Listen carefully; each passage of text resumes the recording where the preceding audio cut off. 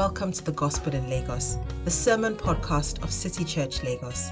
We hope this sermon answers the doubts or questions that you have about the gospel, its relevance to your life, and the ever-evolving culture around us. Our vision is to see the city of Lagos and beyond renewed by the gospel. And to make that happen, we need your support. You can do this by rating this podcast, following us, and giving through the Give tab on our website, citychurchlagos.com. Thank you for your generosity. We pray this sermon impacts you positively with the gospel.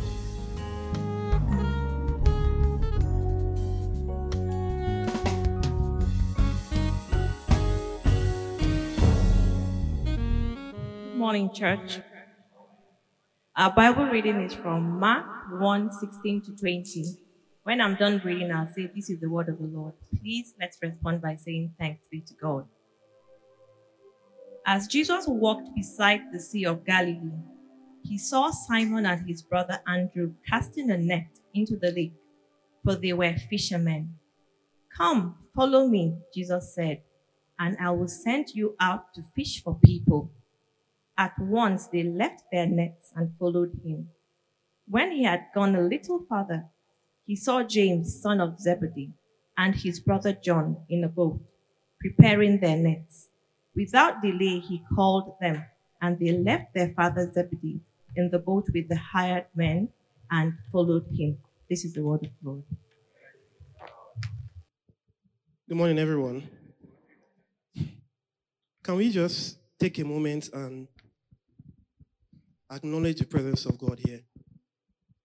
I don't know about you, but God's presence has been mighty from the beginning of this service. God, we honor you. We bless your name. We give you praise. You are my God. You are my God. You are my God. You are my peace. You are my strength. You are my hope. You are my God. You are my God. You are my God. Jesus. You are my peace. You are my strength.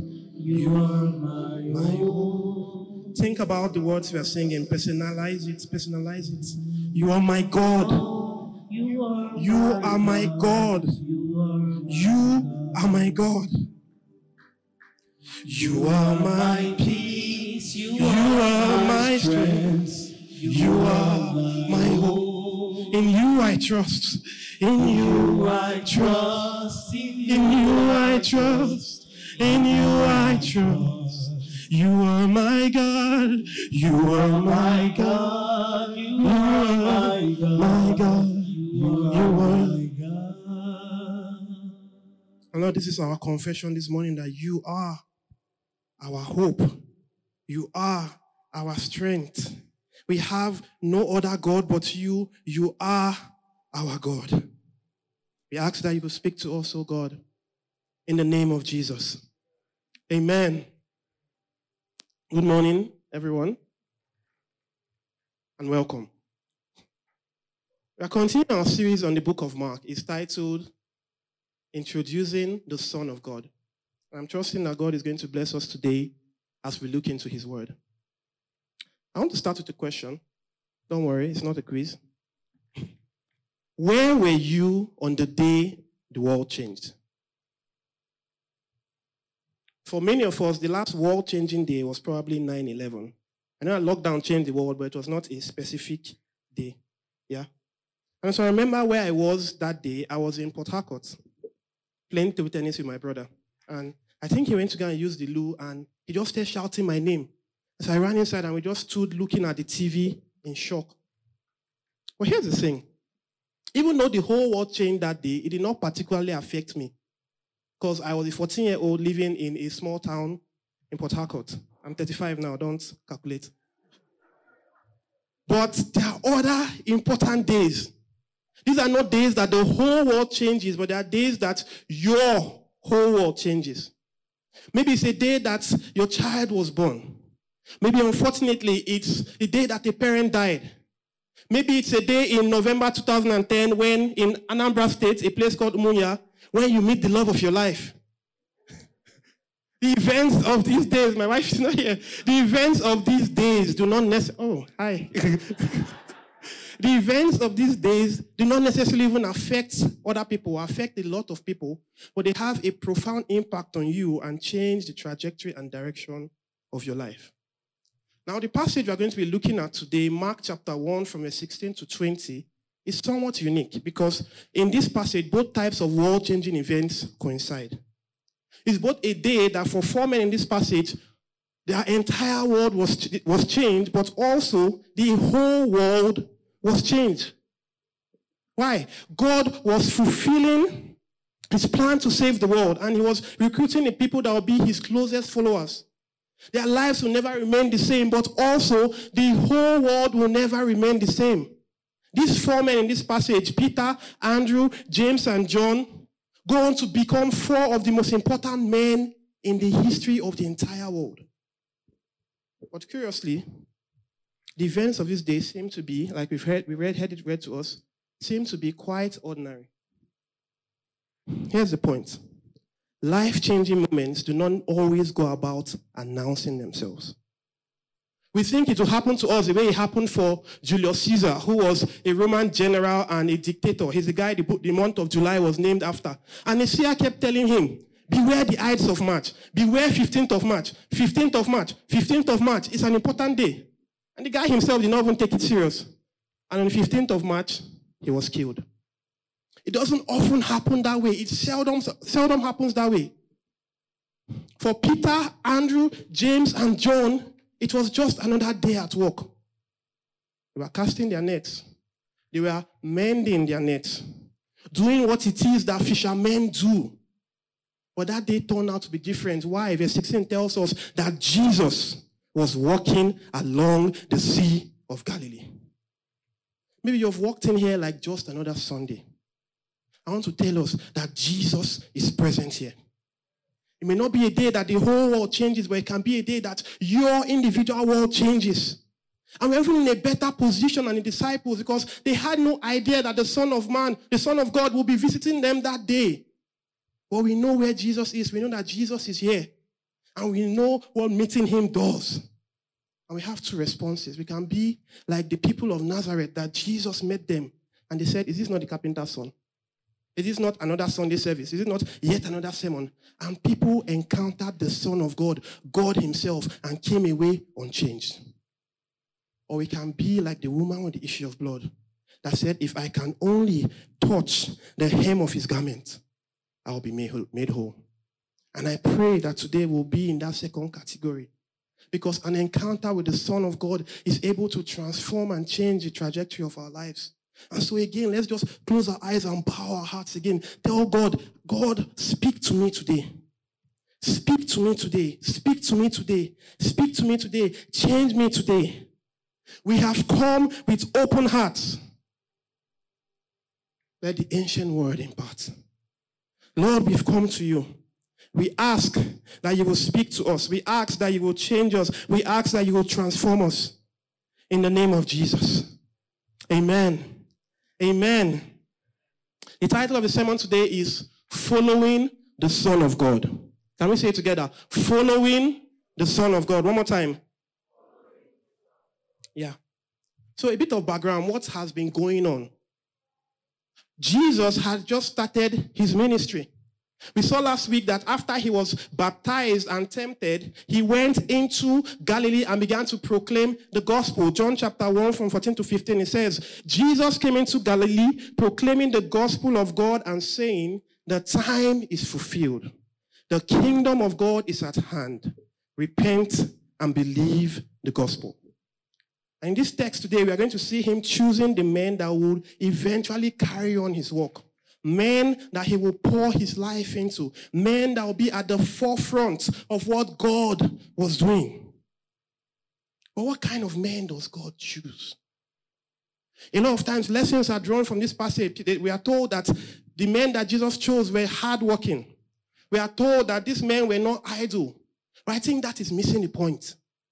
What is clear is that for what Jesus had in mind, these men were not the best that Israel had to offer. There are better places Jesus could have gone to if he went to recruit followers. There are people with better pedigree. There are people better educated than fishermen. God's call does not originate in any qualities that Peter, Andrew, James, and John have, but because the Father, out of his great love, had chosen them for his purpose and plan. And in many ways, the call of this man is the call of many of us. See how Paul puts it. For consider your calling, brethren.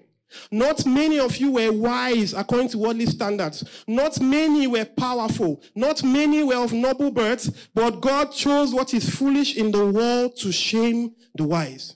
God chose what is weak in the world to shame the strong. But actually, it applies to every single one of us because none of us deserves the grace of God. The good news of the gospel is that God does not choose us based on who we are or what we have done, but according to his mercy. We often think that we need to clean up our acts before we come to Christ so we can be somewhat deserving of his grace. One of the men in this passage seems to think so as well. In Luke's account of this passage, in Luke chapter 5, Peter's response to Jesus is to say, "Depart from me. Go away from me, for I'm a sinful man."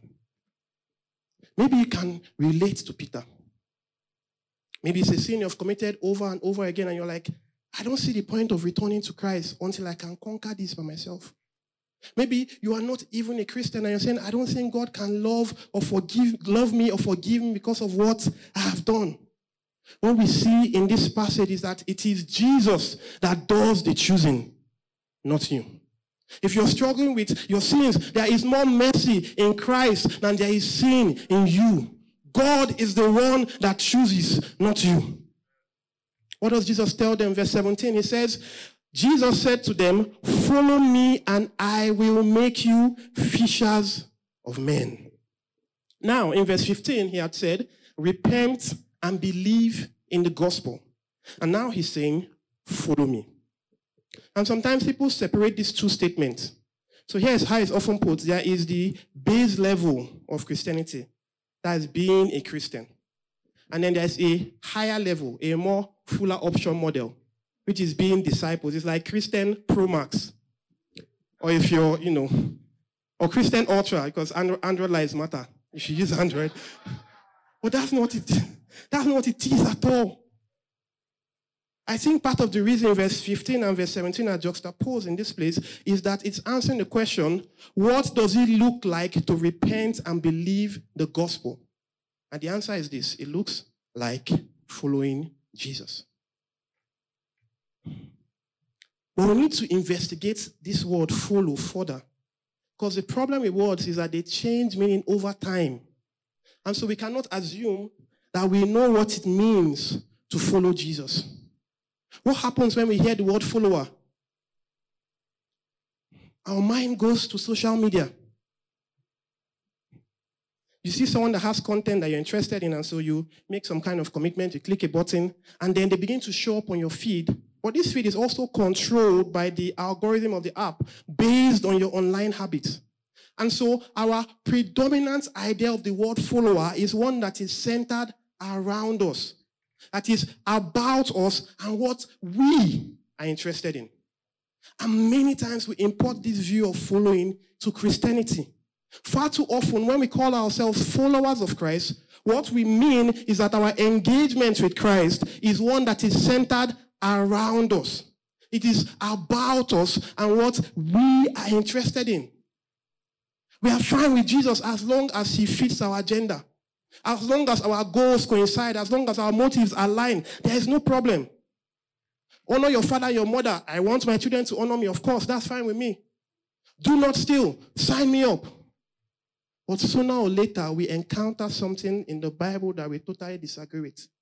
Sooner or later, Jesus is going to rock our boats. Maybe it's about how we spend our money. Maybe it's about our view on sex. And what happens in that time is I will say, conductor, drop me. I'm not doing it again. I'm not part of this.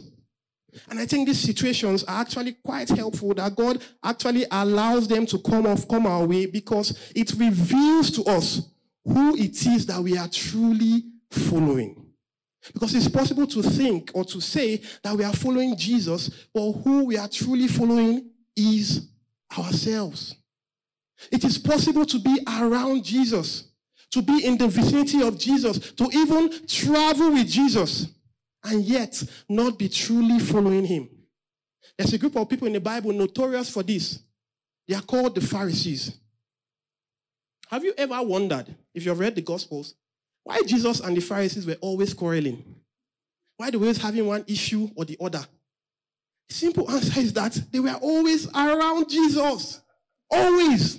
Always asking questions. Always engaging from different kind of motives.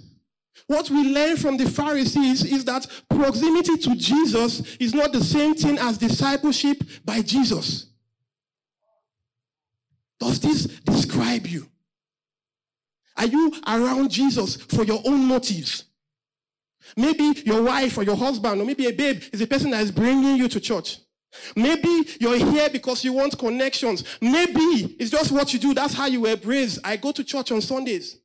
Are you hanging around Jesus but yet not following him? Proximity to Jesus does not mean discipleship from Jesus by Jesus. Here's something else we see. There's something else about our idea of following. It's possible to follow someone on social media, but they don't even show up on your feed at all. Yeah? And sometimes you're looking for something and you realize that we actually mutual self. And for some of us, this is the situation in our lives. We follow Jesus on paper, but this in no way affects our life. There is no difference in our lives from our following Jesus. Following Jesus for us means that Jesus appears on our feed once every 7 days for 2 hours. After Sundays, that's it. Sometimes he doesn't even appear for a while.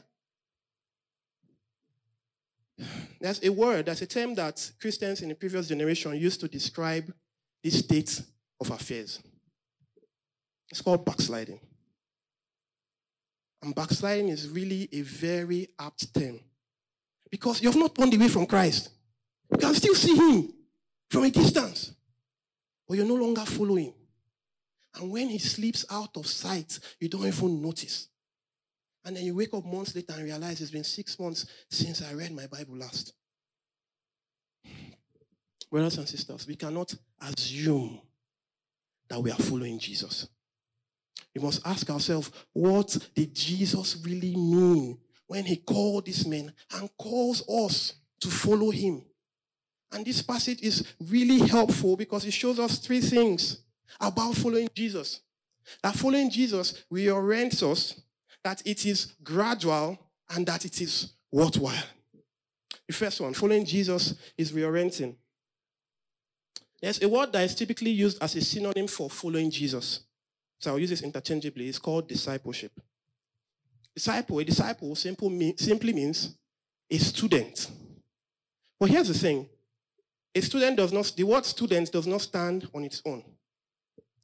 In the same way, the presence of a law implies the existence of a lawgiver. Or that the presence of a work of art implies the existence of an artist. The presence of a student implies the existence of a teacher. And here again, we run into problems because our idea of the student-teacher relationship has actually changed over the years. And so a teacher is no longer a sage on a stage, someone you look up to, but more of a guide on the side. Some schools will say, we don't even call them teachers anymore. We refer to them as co-learners. No, I'm serious. It's actually a real thing. This is not the idea of teacher that we are looking at all. Here's the type of teacher that we are looking at. C.S. Lewis, a writer in the last century, says this.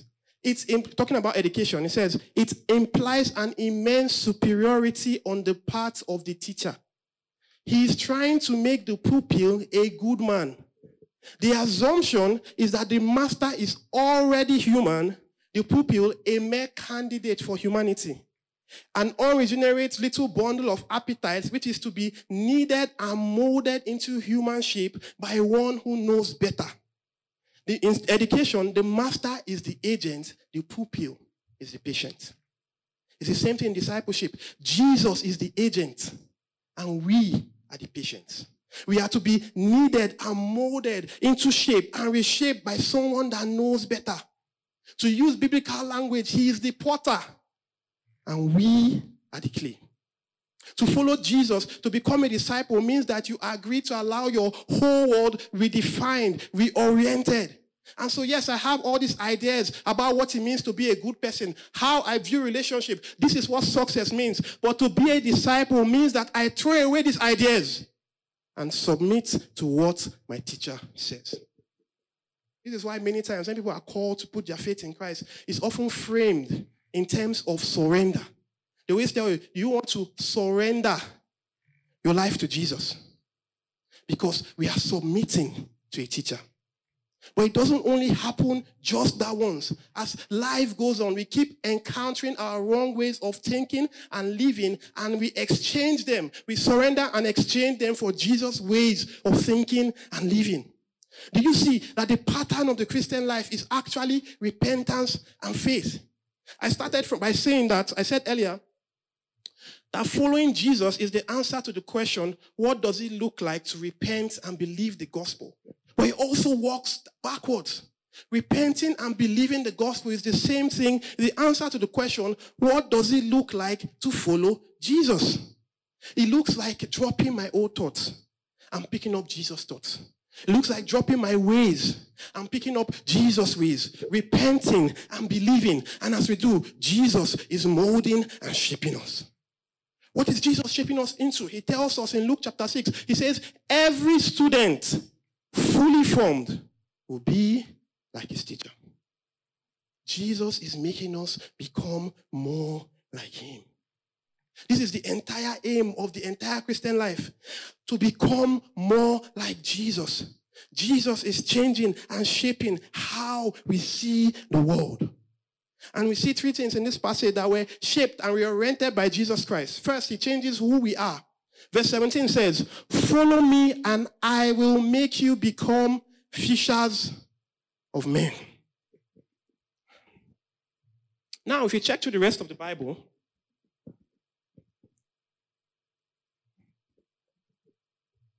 we see that this is the only incident where Jesus actually does use this phrase, fishers of men. We have the accounts of the call of three other disciples, Matthew, Philip, Nathanael. Jesus does not tell them anything about fishers of men. I think it's obvious that the reason Jesus tells these guys that he will make them fishers of men is because they are actually fishermen. Because in those days, what you did was, your job was not just your career. It was actually something that shaped everything about you. It determined who you spent your time with, how you spent your time, the way you walked, the way you talked. Your job was your identity. And so what Jesus is doing here by telling them he will make them fishers of men is that he's calling them to take on a new identity. But here's the thing. This new identity is still somewhat linked to the old one. Essentially, Jesus is saying, I'm going to turn you into something that is both familiar and at the same time different. You will still be fishing, but you'll be something more than a fisherman. You'll be part of the mission of God and you'll participate in inviting others to be part of what God is doing. And this is what God does with us. He uses the familiar aspects of our lives as the building blocks for a greater story. Our work is transformed from just being a source of income into a sacred offering to God. Our resources are transformed from just being means to serve our wants and means to serve our needs and wants into tools for the advancement of God's kingdom. Even our past is transformed from being a source of shame into a testimony of God's grace and mercy. When we encounter Jesus, most importantly, we begin to see ourselves primarily not as what we do or what we have or where we have been, but as people who are chosen and beloved by God. Jesus changes how we see the world. What else does Jesus change? Verse 18 says, immediately they, speaking of Peter and Andrew, immediately they left their nets and followed Jesus. Now, this does not mean that God always calls us to leave our career. It means that when we encounter Jesus, the things we value change. This is why Peter and Andrew are able to drop their nets and follow him. They had begun to value something else more. What does this have to do with discipleship? At its core, discipleship is an issue of what we love. Discipleship is an issue of what we value. There's something the word student means that we have somewhat lost in translation. You see, student comes from the Latin word studium. But the word studium, interestingly, has nothing to do with learning or education. Studium means eagerness, zeal, enthusiasm, even fondness and affection. It is this zeal that then drives the learning. You see that sometimes we place the cart before the horse. A disciple is not primarily one that learns. He is one that loves. We like to think about discipleship in terms of, I need to read my Bible more. I need to attend church more. And these things are vital. But at its core, they are only serving the goal of intimacy with Jesus. Discipleship is not just a growing knowledge of Jesus. It's not just growing behavior like Jesus. It's also a growing passion and love for Jesus. It is learning to see Jesus as my greatest treasure.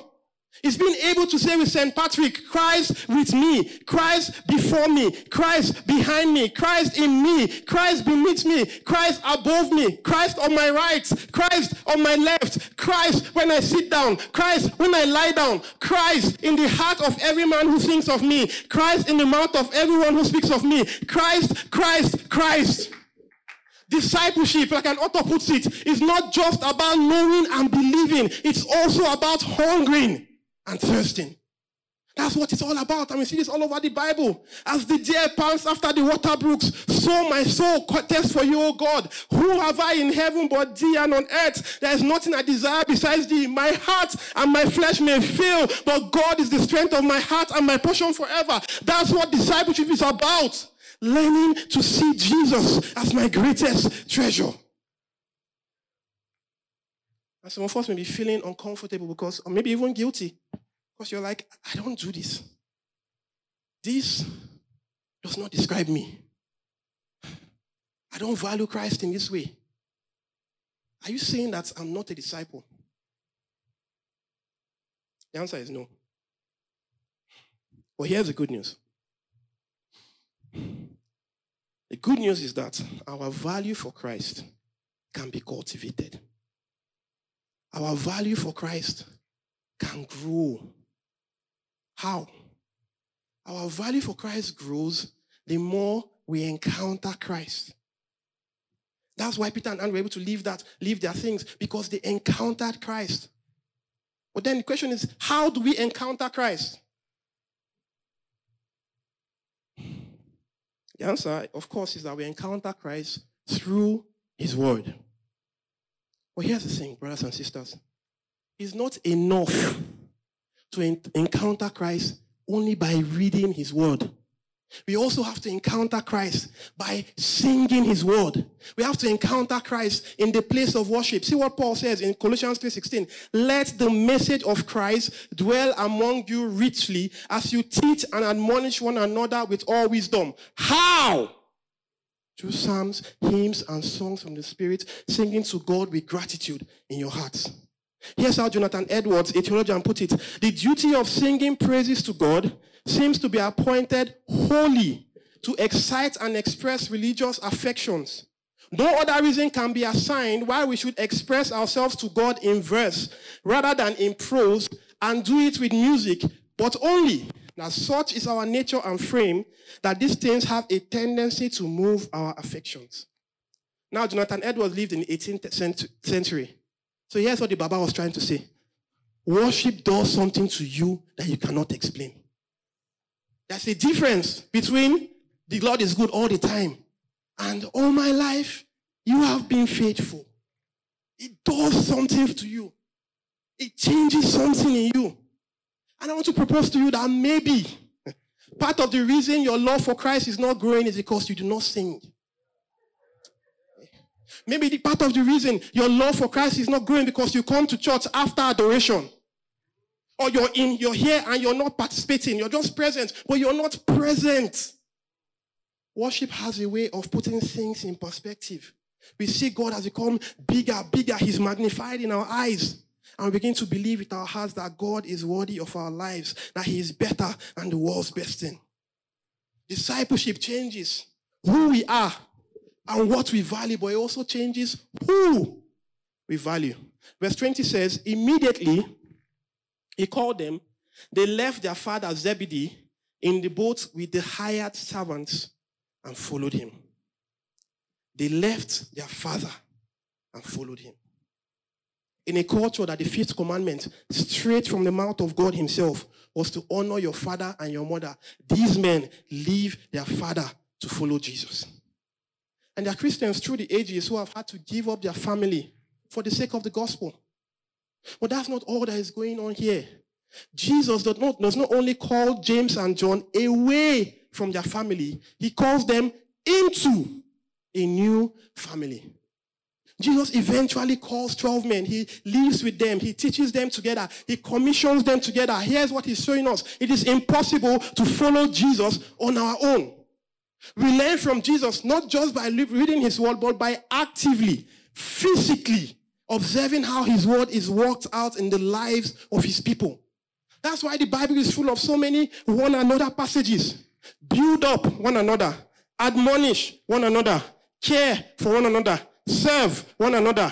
Bear one another's burdens. Look to the interests of one another. Teach one another. Comfort one another. Encourage one another. Provoke one another to good works. Pray for one another. Confess your faults to one another. I could go on and on. But how can you do all of this when we are not around one another? The Bible has no room for a scenario of a Christian who is not deeply involved with other believers. Part of the reason the Christians, the church is referred to as a body is because we derive our full expression as part of a whole. An eye is a very important part of the body. But if you were to come out of your room and see an eye lying down on your table, just like that, it's a horror and a nightmare. You will not even sleep in your house that night. But here's what I think may be even sadder. An eye on its own robs the body of all the beauty and the fullness that its perspective would have brought. So this year, brothers and sisters, can we make it our goal to stop being horrors and nightmares? Can we stop being solo disciples and become an active part of God's local family? Stop leaving church immediately after service. Start attending small group meetings. Invite someone to your home for lunch. Let's begin the journey of building the deep, intimate relationships without which discipleship is impossible. This leads me to my second point. The second thing we see. I talked about Jesus reorienting us, but also discipleship is gradual. Now, when I say discipleship is gradual, it's a bit counterintuitive when we are looking at this passage, because it does say in verse 18 that immediately they left their nets and they followed him. Speaking about Peter and Andrew. And then in verse 20, immediately he called them. They left their father Zebedee in the boat with the hired servants and followed him. Yes, they did. I think about it a lot. To leave everything and follow Jesus is not easy.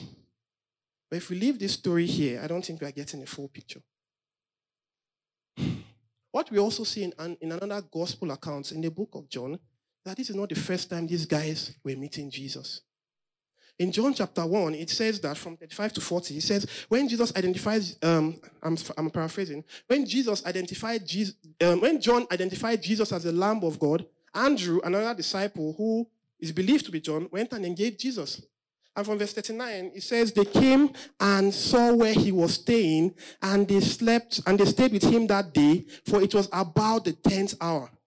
One of the two who heard John speak and followed Jesus was Andrew, Simon Peter's brother. So we see, these guys already knew Jesus. Peter had slept in his house before. And I think it is this previous meeting that paves the way for the remarkable obedience that we see in Mark chapter 1. It's precisely because they start small, that they are able to take this giant leap of faith. One of my favorite authors says, we pretend that big changes hang on single decisions, single moments, and they do. But single decisions and single moments in turn have a mountain of smaller decisions behind them. And yes, some of us may actually be at the point where God is calling us to take that leap of faith. But for many of us, maybe God is calling you to stop sitting on your hands and start doing something small, like sleeping over, like what Andrew did, that will eventually cascade into something great. Maybe God is calling you to set an alarm so that you can read your Bible and pray. Maybe God is calling you to start doing devotions with your family, to start attending church consistently. Why? Because the things we do daily actually have a way of shaping us. That's why you should do it. What we do daily is really who we are.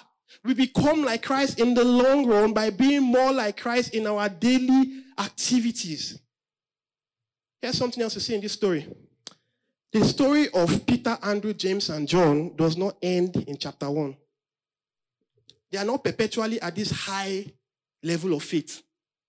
What we'll see later is that there are a lot of ups and downs in their journey with Christ. The disciples second-guessed themselves a lot. We see in Mark chapter 1 that immediately Peter left his boat. Well, in Matthew 19, he said, see, we've left everything and followed you. What then will we have? James and John immediately left their father. But they went and carried their mother in Matthew 20, next chapter, and told to secure their investment. He said, she came and knelt down before Jesus. Of course, you say, no, don't kneel down. I said, what do you want? He said, say that these two sons of mine are to sit, one at your right hand and the other at your left in your kingdom. You see, these guys were just like us. They messed up often. They struggled with their faith. But you know what else they did? They continued following Jesus. And as they did, he continued to change them. God doesn't always change us instantaneously. The Christian walk, discipleship, is a process. When I started my career on the rig, because I'm an engineer, that's my day job, I had a really harsh boss. I will not say he's wicked because I can't see his heart. But this guy was harsh. And it was not just me. As in, when he's leaving the rig at the end of his hitch, the whole rig will be rejoicing. And so, but here's the thing. He was also very active. When I mean active, he was also very active in fellowship. You'll see him clapping his hands. As in, outside the fellowship, when he meets people for the first time, he introduces himself as brother, so and so. But there was this discrepancy between his behaviors and also what he confessed as a Christian. And so one day, as usual, we were complaining about him. And someone said, what pains me the most is that this guy claims to be a Christian. And an older guy that was there said, you guys, hold on. Yes, I agree this guy is harsh, but he's actually a real Christian. Why? Because I knew him when he was not a Christian. Anything you're seeing now, he was 20 times worse. Yeah, I said, as harsh as he is, it's only Jesus that could have changed him to be like this. In other words, yes, he has his issues. Yes, he's not where he's supposed to be, but also he is not where he used to be. Christian growth is a journey, brothers and sisters. We like to think it's a straight path, upwards, from glory to glory. But there are ups and downs in our walk with Christ. And if you look at just this season in life, one season in your life, you will be discouraged because all you see is the downs, all you see are your failures, all you see are the ways things are not working out. But if you zoom out, you will see a trajectory. You will see that God has never stopped working on you. Keep following Jesus. Keep repenting. Keep believing. Stick with the Lord. But more importantly, Jesus himself also stuck with his disciples. He knew what he was getting into when he chose fishermen to be his followers. He knew that they will struggle to understand, that they will struggle to believe, that when he gives them power, they will want to use it to burn down a whole village. And that they will ultimately abandon him when he was arrested. But you know what happened? Jesus never abandoned them. Even when one of these men that he calls here, Peter, is going to deny him publicly, not once, not 2 times, 3 times. How does Jesus react? John chapter 21 says that Jesus appeared again by the Sea of Galilee and told Peter, follow me. In other words, he was saying, yes, you have betrayed me, but my assignment for you has not changed. Yes, you denied me, but my plan for you is still the same. Follow me. Why? Because I will make you fishers of men. It's a promise. It's a promise. I will do it. God is committed. He's committed to finishing the good work that he has started in your life.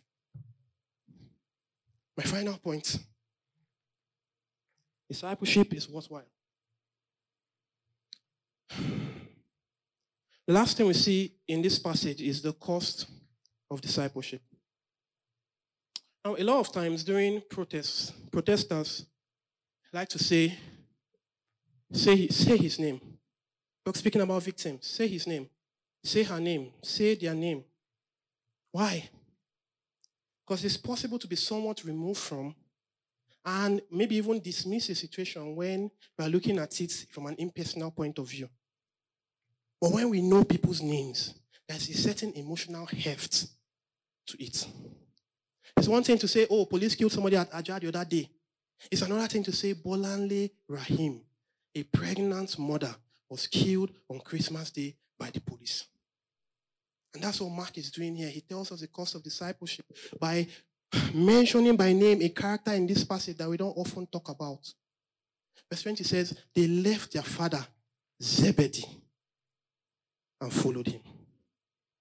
And of course, hindsight is 2020. We are looking at this 2,000 years ago, and we're like, of course, it was a good decision. But imagine that you were Zebedee. You've worked your whole life. You've raised your boys. You've built your business. And at the point where you won't maybe start thinking about taking a backseat, resting, your sons, your 2 sons, not just one, your 2 sons. We don't know. Maybe they are his only sons. We don't know. They abandon you to follow some rabbi. But it's not even the end of the story, because the Bible tells us in Acts chapter 12, verse 2, that Zebedee's son James will be put to death by King Herod. The mission of God was not only costly to James and John, it was costly to their father as well.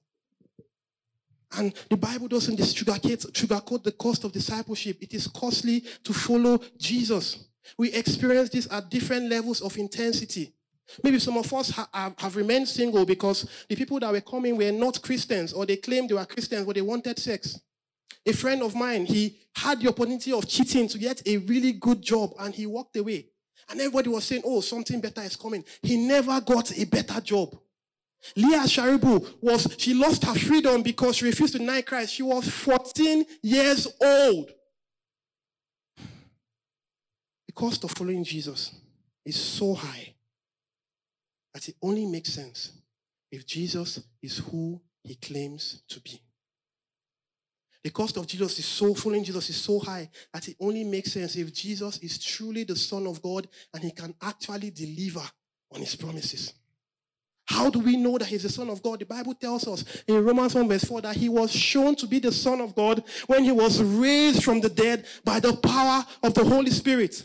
It is precisely because Jesus resurrected, that he ascended, that he is right now seated at the right hand of the Father in power and glory, that we can say with the Apostle Paul, for I reckon that the sufferings of this present time are not worthy to be compared to the glory which is to be revealed in us. Why? Because our risen Lord, Jesus, the Son of God, has promised us that if we suffer with him, we will reign with him, that where he is, there we will be also.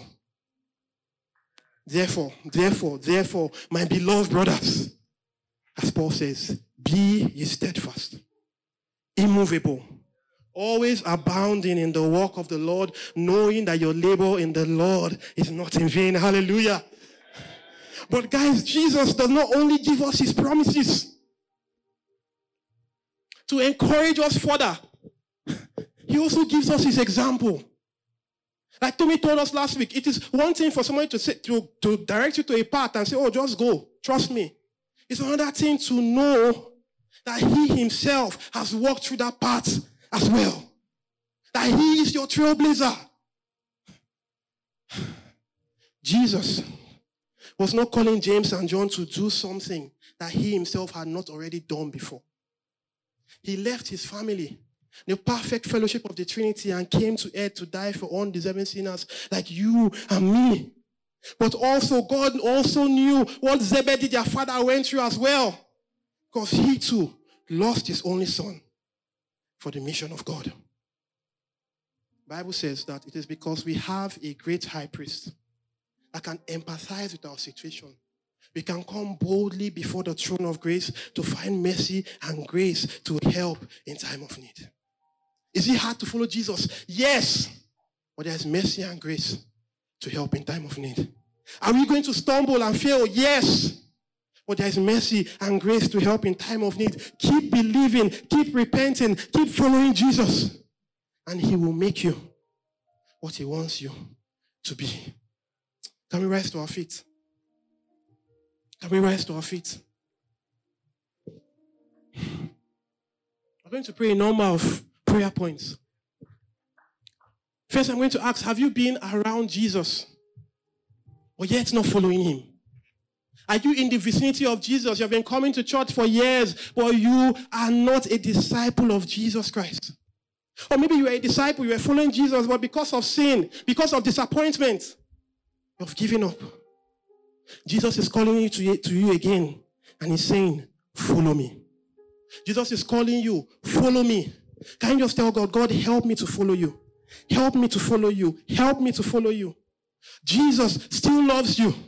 It doesn't matter what you're stuck in. Jesus still loves you and is able to help you. He's calling us to follow him. He's calling us to follow him. Oh, Jesus, we ask for your help. We pray for as many as want to come to you today. We pray for as many whose hands are weak. We pray for as many who have abandoned you. We ask that you help them to remember that you have not abandoned them. We ask that you help them to remember that your arms are still open wide, that you're still calling them to follow you. We ask, oh God, that you will restore them. In the name of Jesus. Thanks for listening. If you found this sermon helpful, we hope you join us in the mission of renewing Lagos with the gospel by sharing it, rating this podcast, and following us. These actions help us reach more people with the gospel. You can also connect with us on various social media platforms via the handle @City Church Lagos. City Church. Love Jesus, love people, love Lagos.